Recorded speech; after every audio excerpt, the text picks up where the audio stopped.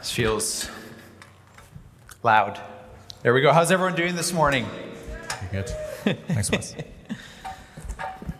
I'll just talk for a second and you guys can dial in your EQ. Check, check, check, check, check, check. My wife on the front row, Bex, and myself, we've got 3 kids. Our youngest son drools nonstop. And so when we don't know where he is, we just look on the floor, because he's our little slug, and we just see a line that he's kind of drooled and smeared along somewhere, somehow. Gray, our little slug. Okay. How exciting to be sharing this morning. Amazing how I had a direction. It's still a little bit of the direction. And I just felt a couple really random things that I didn't know how they fit. And then Andy came up and another gentleman came up and kind of hit on exactly where I want to start. But the first thing I want to do is actually just read a text that Katie threw in our sort of eldership team thread yesterday. And just to get a sense of where our whole team is kind of sensing where we're going. She said this: I just wanted to share with you guys, last weekend, Sunday morning, I felt God clearly challenge me and say there is a shift of a new season here. Even with some of Ken's ministry, there was a shifting felt in the atmosphere. The challenge I felt was you can continue to look back to Egypt and continue to grumble about what has passed, or you can look ahead and take hold of the promises. It keeps coming to me in my heart, and she goes on and just says that she feels challenged, that we need to look forward because there is an inheritance waiting. Amen? And it was reminding me as I was sitting there about Galatians 1 or 2, somewhere in there. You know, Paul is writing to a church that he loved dearly. And in this letter, right in the beginning, he says, "You foolish Galatians, who has bewitched you?" And the concept is that they had begun their lives in the Spirit, and then they were switching over to try and achieve what God had called them to in the flesh. They started putting rules and regulations, saying, you know, you got to be circumcised, this, that, the other. And there was a muddying of the gospel taking place. And Paul calls them to account and says, having begun in the Spirit, are you now trying to obtain through the flesh? And it reminded me of the story of the Israelites. And this random verse came to me when I was preparing, and maybe you've heard it, and maybe you haven't. It's more of a proverb that pops up in Ezekiel and Jeremiah. It says this: the fathers have eaten sour grapes, and the children's teeth are set on edge. Has anyone heard that before? A couple people. It's very random. It's a short little thing.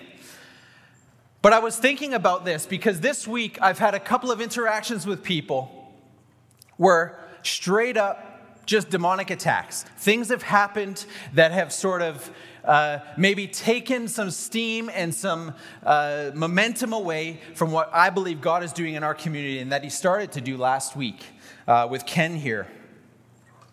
But basically the concept is this, and it's pretty self-explanatory. The fathers have eaten sour grapes, and the children's teeth are set on edge. In the old covenant, this is what happened. God reserved the right to carry out the iniquity or to punish the iniquity to the 3rd and 4th generation. And that's because the old covenant was based on your and my performance. Every year, there was a sacrifice made by the Israelites through a high priest. And the process of cleansing and purifying and setting apart, all these things, there was this lengthy process that was taking place where people had to get a specific animal without blemish, without spot, all these types of things, and prepare it as a sacrifice to atone for sins that they had committed in the course of that year. But this is what the verse says. It's in Jeremiah 31:29. It says, "In those days they shall no more say, the fathers have eaten sour grapes, and the children's teeth are set on edge." What Jeremiah is speaking about is what we are now living in as Christians. Is that there was a day coming where the old covenant would be inferior. It would no longer be the standard by which a Christ follower would live. Instead, the Christ follower would enter into a new and living way, a new covenant. And I had a sense this morning as we're sitting here that a number of people in this room have experienced what was brought in this word, what Andy mentioned, is that we get stuck in the mindsets of old. And God deposits a seed in our lives like he did through Ken and Michelle last week. And the enemy does everything he can to distract us and get us off track as quickly as possible because he knows that when that seed bears roots, those roots will eventually become fruits. And I want to encourage us this morning. Don't allow the enemy to steal, kill, and destroy the thing that God has deposited in our midst. In Matthew 14, it says this, verse 22, and Jesus introduced this new covenant. He said, this is my blood of the new covenant, which is shed for many. The new covenant brought with it the age of grace. And Ezekiel, who wrote about this same proverb saying that the fathers would drink sour grapes and eat sour grapes and the teeth would be on edge of the children. He also says this in Ezekiel 36, I will take your heart of stone and I will give you a heart of flesh. He says, I will put my spirit on you. And he is prophesying. He is looking to the future and he's being the voice of God to say to people, in this new covenant, it will no longer be the outward thing. It will no longer be you seeing your kid's teeth on edge and wondering, what sour grape did I eat? What thing did I do wrong? And I feel like that was the voice of the enemy in some of us this week, is that we are seeing the situations in our lives and we're saying, what is it that I did wrong? What does this date back to? Where does it come from? And I feel like God just wants to remind us this morning that you are a new creation. Isn't it amazing? It does not matter how achieved, accomplished we are in life. The enemy is always trying to tie us to our past. Always. You could be 20, 30, 50, 80. It doesn't matter. How many movies have you watched where someone that has this incredible gift, something that needs to come out and shine, but something in the past has held them back for 20, 30, 40, 50 years? And it's connected to fear and shame and all these things.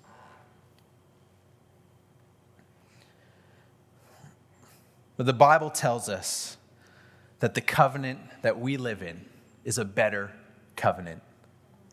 Amen? The Bible tells us in Hebrews, I believe it says that Jesus is the mediator of a better covenant.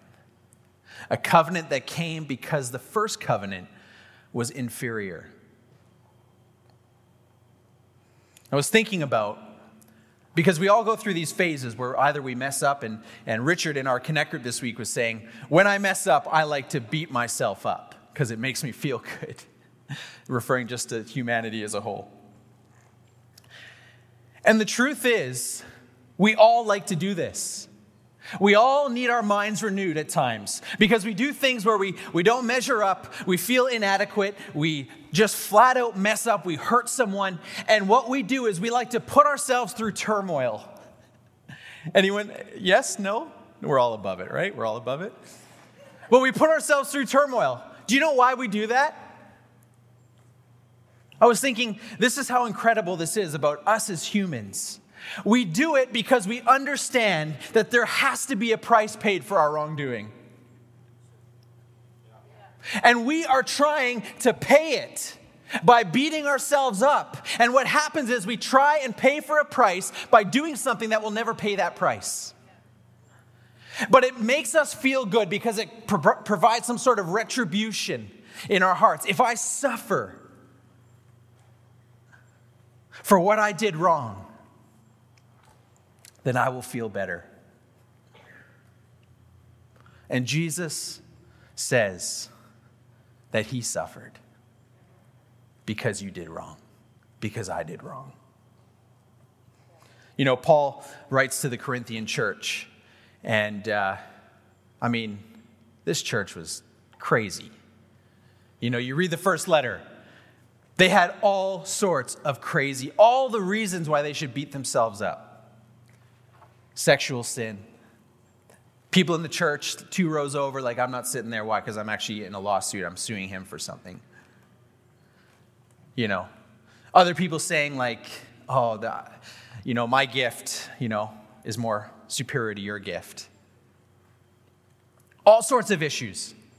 And Paul's response was not to come in and say, you idiots, get on track. No, you know what he says? He says, don't you know that your body is a temple of the Holy Spirit?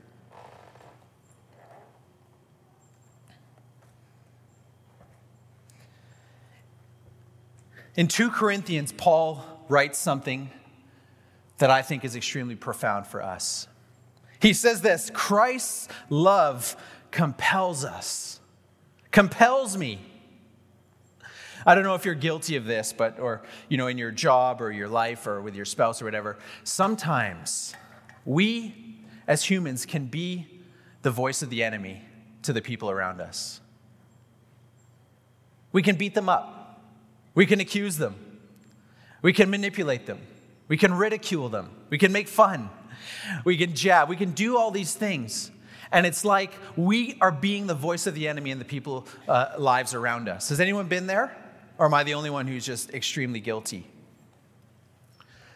But Paul says this to the Corinthian church in his second letter. He says, Christ's love compels me. It's the word syneko. It's like when you see, someone mentioned a boat, but when you see a ship forced into a narrow strait of water, it's like the word for like when a prisoner is arrested. It's like he says, Christ's love compels me. Why? Because we are convinced that if one died for all, then all have died. And what he says is that we will no longer regard anyone from a worldly perspective. How easy is it for us as followers of Jesus to regard people based on a worldly perspective? It's so easy. Why? Because we think we can draw conclusions subconsciously, either by the way someone dresses, the way they carry themselves, what they own, who they hang around, what their job is. It's so easy. And yet Paul says that we are compelled to regard no one from a worldly perspective.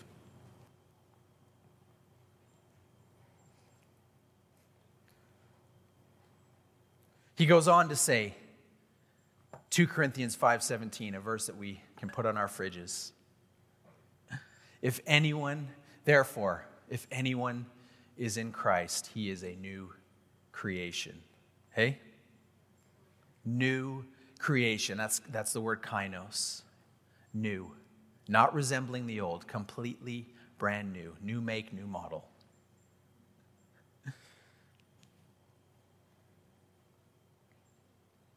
But I think the reminder for us, if anyone is in Christ, in Christ, in Christ. You know, this in Christ is a fixed position. You know why we beat ourselves up when we mess up? Because we forget about that fixed position. We pay a price that's already been paid. But you know, when we pay a price for our wrongdoing that's already been paid, that does not put us in the presence of God. In fact, it does quite the opposite.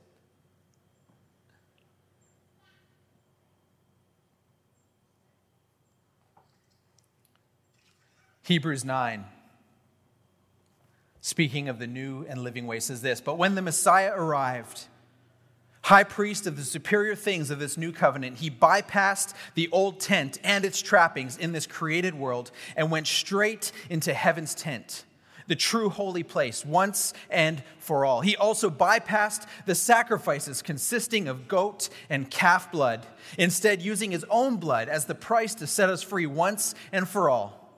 If that animal blood and the other rituals of purification were effective in cleaning up certain matters of our religion and behavior, think how much more the blood of Christ cleans up our lives inside and out. Through the Spirit, Christ offered himself as an unblemished sacrifice, freeing us from all those dead-end efforts to make ourselves respectable so that we can live all out for God. Like a will that takes effect when someone dies, the new covenant was put into action at Jesus' death. His death marked the transition from the old plan to the new one, canceling the old obligations and accompanying sins and summoning the heirs to receive the eternal inheritance that was promised them. He brought together God and his people in this new way. I'm not preaching or sharing anything new. These are verses we know so well. But I was thinking, what I was preparing is, why preach an elementary truth? Why preach something that we've heard every Sunday maybe for 20 years? Why? What is the point? Because it's easy for us to take a position here now. You're sitting there, and most of us, if not all of us, are not wearing masks, where it's a new season. We're sitting here, we're thinking it's a new season, something new. But I feel to remind us, it's a new season. And the methods may change, but the message still stays the same. When Jesus says, I am doing a new thing, that new thing may just mean that we shake off the dust of yesterday's mentalities. That we shake off the old way of thinking. Why? Has anyone here ever tried driving a car when your rearview mirror is bigger than your windshield? It's backwards living, right?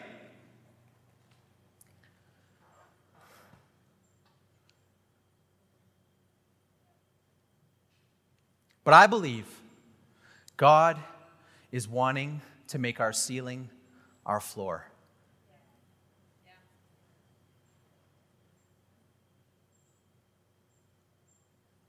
I have a sense that God is trying desperately to get our attention.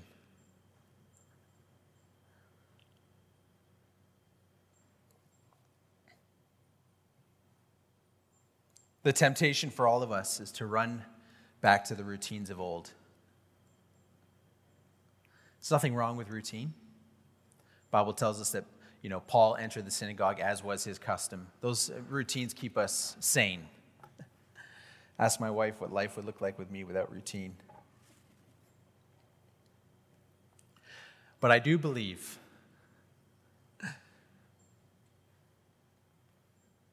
the new thing that God is doing is not so much in the outworking of what we're doing, but simply a different position in our hearts for what he is doing. When was it Andy or Paul said, behold, I do a new thing, do you not perceive it? Right? Perceiving what God is doing is not seen with our natural eyes, it's seen with the eyes of our hearts. I was sharing this in Connect Group, and I was just thinking of it now as, if I go to a grocery store and I'm looking for a very specific item, it's amazing. If you ask me about a different item, did you see this item while you were there? I would think, no, I didn't see it. Why didn't you see it? Because your eyes were positioned to look for something specific. And in looking at something specific, you missed a lot of other things, right?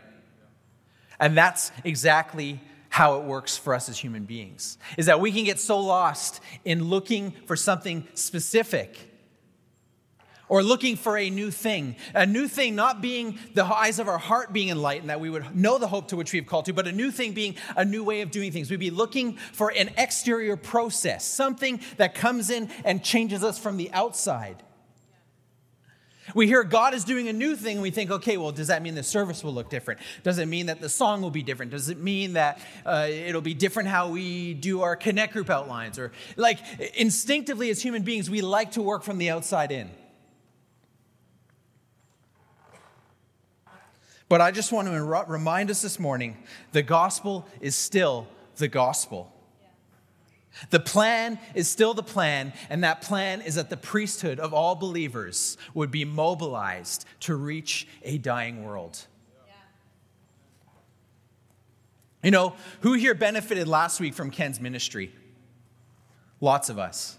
There was amazing things, and I think that we won't even know the extent. As time goes on, we'll just continue to see the impact that has had. Yeah. But the temptation for us is that we treat what happened last week as a pinnacle, as a high point. Oh man, like when Ken was here, it was up here and this whole thing took place and it was this and it was that. And now we settle back into the groove and wait for the next high. But I want to read something to put that into context. It says this in Ephesians 4. It says, so Christ himself gave the apostles, the prophets, the evangelists, the pastors, and teachers to equip his people for works of service, so that the body of Christ may be built up until we all reach unity in the faith and in the knowledge of the Son of God, and become mature, attaining to the whole measure of the fullness of Christ. Then we will no longer be infants tossed back and forth by the waves and blown here and there by every wind of teaching and by the cunning and craftiness of people and their deceitful scheming. Instead, speaking the truth in love, we will grow to become, in every respect, the mature body of him who is the head, that is Christ. From him, the whole body, joined and held together by every supporting ligament, grows and builds itself up in love as each part does its work. I'll read it in the Message. It says he handed out gifts of apostle, prophet, evangelist, and pastor teacher to train Christ's followers in skilled servant work, working within Christ's body, the church, until we're all moving rhythmically and easily with each other, efficient and graceful in response to God's Son, fully mature adults, fully developed within and without, fully alive like Christ. No prolonged infancies among us, please. We'll not tolerate babes in the woods, small children who are easy prey for predators. God wants us to grow up, to know the whole truth and tell it in love. Like Christ in everything, we take our lead from Christ, who is the source of everything we do. He keeps us in step with each other. His very breath and blood flow through us, nourishing us so that we will grow up healthy in God, robust in love. The sense I have is God is calling us to maturity. I don't know about you, but I know the last season had me feeling extreme highs and extreme lows. The propensity to be tossed to and fro was tremendous. And I think that's the case for a lot of us.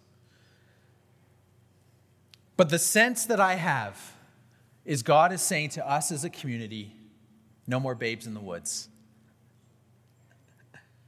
No more babes in the woods. Why?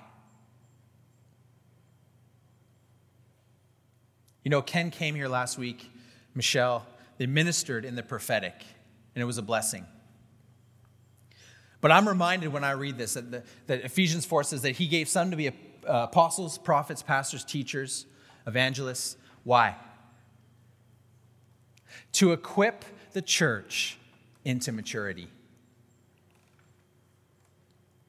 You see, the prophetic is foundational.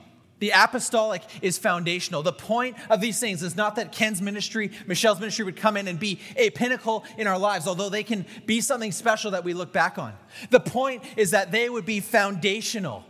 In other words, it's not a pinnacle, it's a launching pad. Amen? And God is calling us into deeper things in Him. We have gone through a season that we said, oh, it's going to be streams in the desert. It's going to be this. It's going to be that. But the point, I believe, is God is taking us on a journey of maturity because what He has for us, we are not ready for. The Bible says, no eye has seen, no ear has heard, no mind has perceived what God has prepared for those who love Him. But He has revealed it to us by His Spirit. It also says that we have the mind of Christ. The Amplified says that we share the thoughts, the feelings, and the purposes of His heart. It requires a mature church to carry out a gospel that He has called us to. Amen? And I want to encourage us this morning is that God is wanting to do a new thing in us. But it's not a new thing externally as much as it's a new thing internally. And what He's calling us to is maturity. And what maturity is simply you and I, sons and daughters of the Most High, rubbing shoulders with brothers and sisters as we grow to become fathers and mothers. If you are a man or you are a woman, God's plan for you has never changed. He is trying desperately, lovingly, caringly to grow you and me to become a father and a mother in His house.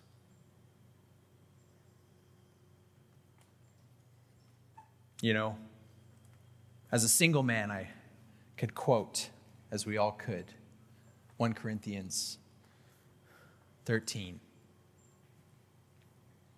Love is patient, love is kind, doesn't envy, doesn't boast, it's not proud, it's not self-seeking, it's not easily angered, holds no record of wrong, delights in the truth, always protects, always loves, always hopes, always trusts, always perseveres. Love never fails, right?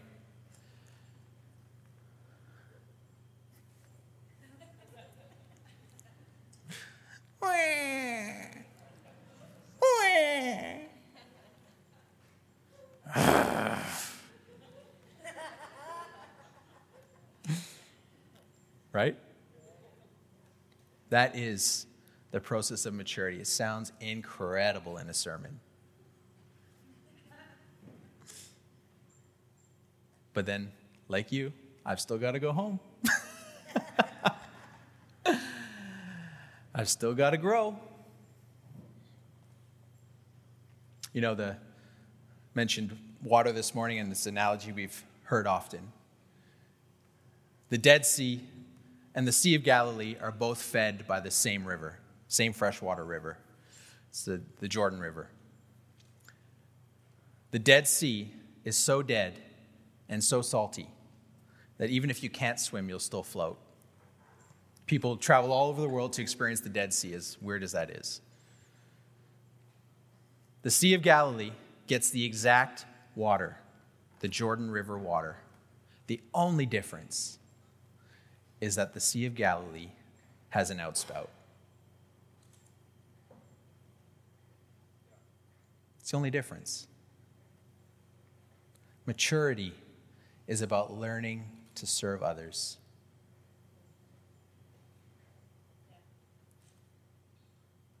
I really do believe that for a lot of us, this reality of the mobilization of the priesthood, when you think about just the picture, think about just the picture of the last 2 years with the rules and everything, where everyone up here was not wearing a mask and everyone down here was. Just think about that picture. That is never what God intended for His church. Think about that. Hear what I'm saying. God's intention for the church was never that we would be stuck in seats with our faces covered while everyone else does the work. That's what I'm saying. God's intention was that you would step into the fullness of what He has for you, but you would do it in the context of community.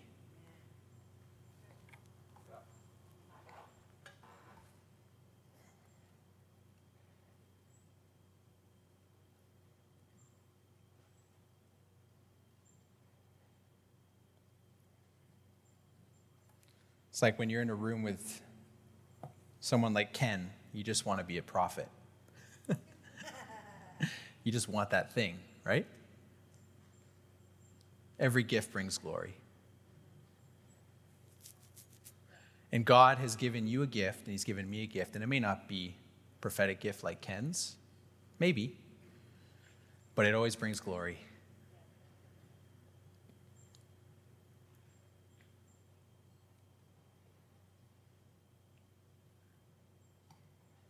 Just want to read something that Jesus said. It's in Luke 9. You know, Jesus is basically calling people to follow him. And Jesus says to this guy, you know, come follow me. And he says, certainly, but first, excuse me for a couple of days, please. I have to make arrangements for my father's funeral. That's kind of like harsh. You know, the Amplified maybe puts it in a more helpful way to understand. It says, first, let me go and await the death of my father. In other words, first let me go and do what culture has taught me is the right thing to do. Jesus refuses and says, first things first, your business is life, not death, and life is urgent. Announce God's kingdom. Then another said, I'm ready to follow you, Master, but first excuse me while I get things straightened out at home. Oh man, I can relate to that.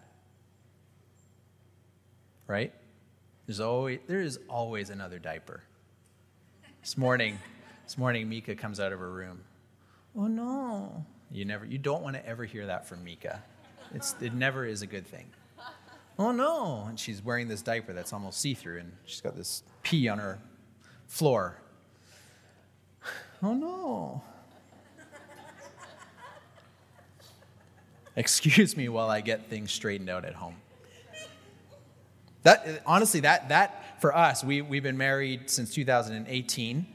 When we got married, Mila was 6, and in that time, we've had 2 babies. My job is very busy, and we actually intentionally avoided having people in our home because we were still trying to get climatized to this crazy life that we took on. But the truth is, there's never a good time. Remember Mike sharing a story of when they came and planted this church, Mike and Debs, who are away on sabbatical. They planted this church, and when they were leaving South Africa, they had a number of people that would come up to them and say, can't wait to, we're going to come visit you guys, and we're going to, maybe we've always thought we'd love to move there one day and all this kind of stuff. And Mike says 10 years, 15 years later, they've done multiple trips to South Africa, and they see these people, and the people, we've been meaning to. Well, this is what happens, isn't it? There's never a good time. Never. But the kingdom is now. He says, no procrastination, no backwards looks. You can't put God's kingdom off till tomorrow. Seize the day. Seize the day. Jesus said, no one who puts their hand to the plow and looks back is fit for the kingdom. We treat it like a law. It's not a law. It's not. That's a reality. Who here has tried driving on the highway when you're looking backwards? It's so stupid. It doesn't work. But the reality is that this kingdom requires our full attention. So my encouragement for us this morning is pretty simple, because I believe that we are on a journey of maturity. But it's going to require our mobilization as individuals, our engagement as individuals. Amen? That's all I got. It's not a crazy. No, I wasn't. That was just an encouragement. Amen? Why don't you stand with me? Can I pray?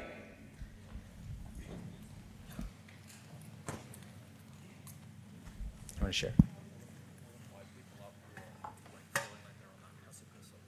Yeah, do you want to? Sure.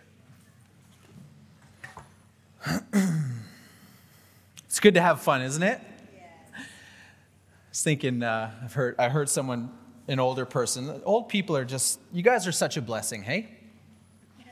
Who's old? Who's old? You know who you are. If I have to call you out, you're in denial. Just kidding. I feel old sometimes. But old people, you are a blessing. You're an absolute blessing. Think about Caleb. When they took the promised land, he was old. And we hear this a lot, but he says, I'm ready to take what is mine. In other words, I've still got some fights left in me, and I've still got some inheritance left for me. But this preacher just said he was probably way too serious when he was young. Being a Christ follower it's a beautiful thing, isn't it? You know, we had a group in our home this week, and in some degree, it was a little bit uncomfortable because I didn't know a few people in the room. And I thought, only in the kingdom does this work. Different nationalities, different age demographics, different ways of thinking.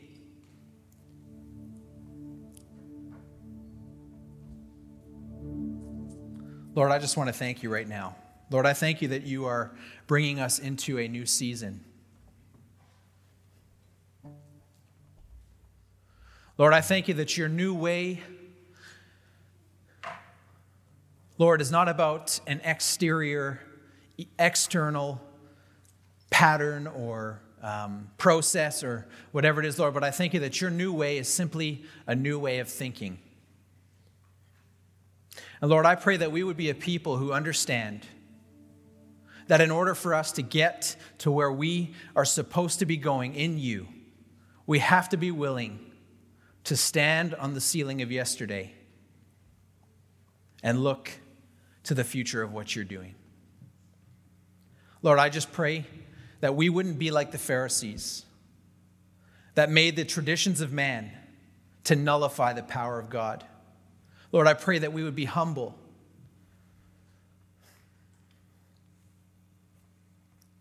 Lord, that we would be hungry. Lord, that we would be intentional. We don't want to be babes in the woods. Lord, we want to be like Caleb who says, give me my inheritance.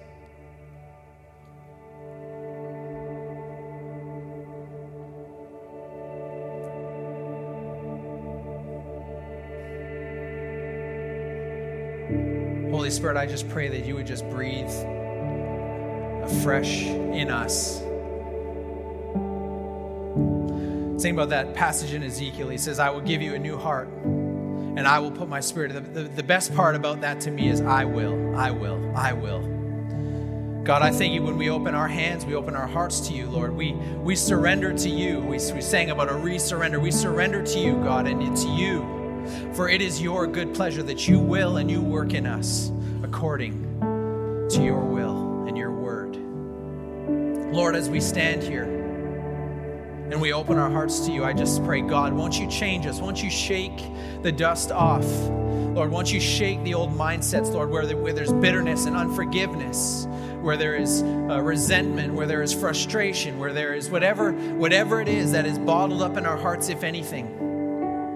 Or limitations, God, where we've just, that's the way it was, that's the way it is, that's the way it's going to be. Lord, I just pray that you would just shake those things off of us.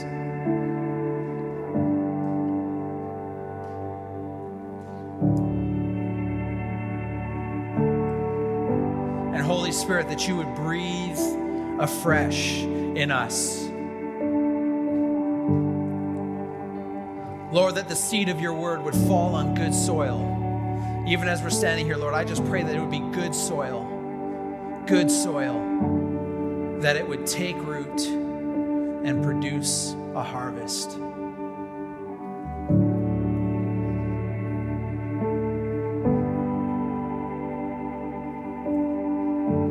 Jesus, we love you so much. Jesus, we love you. Jesus, we worship you.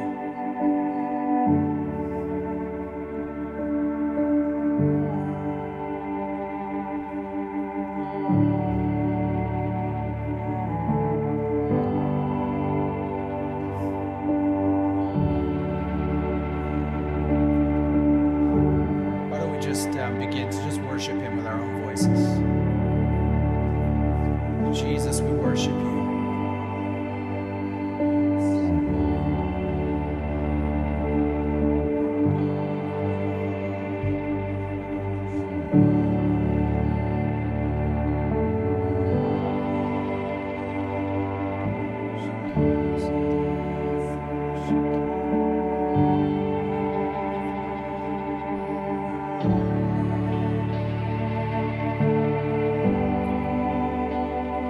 This is an exercise of participation.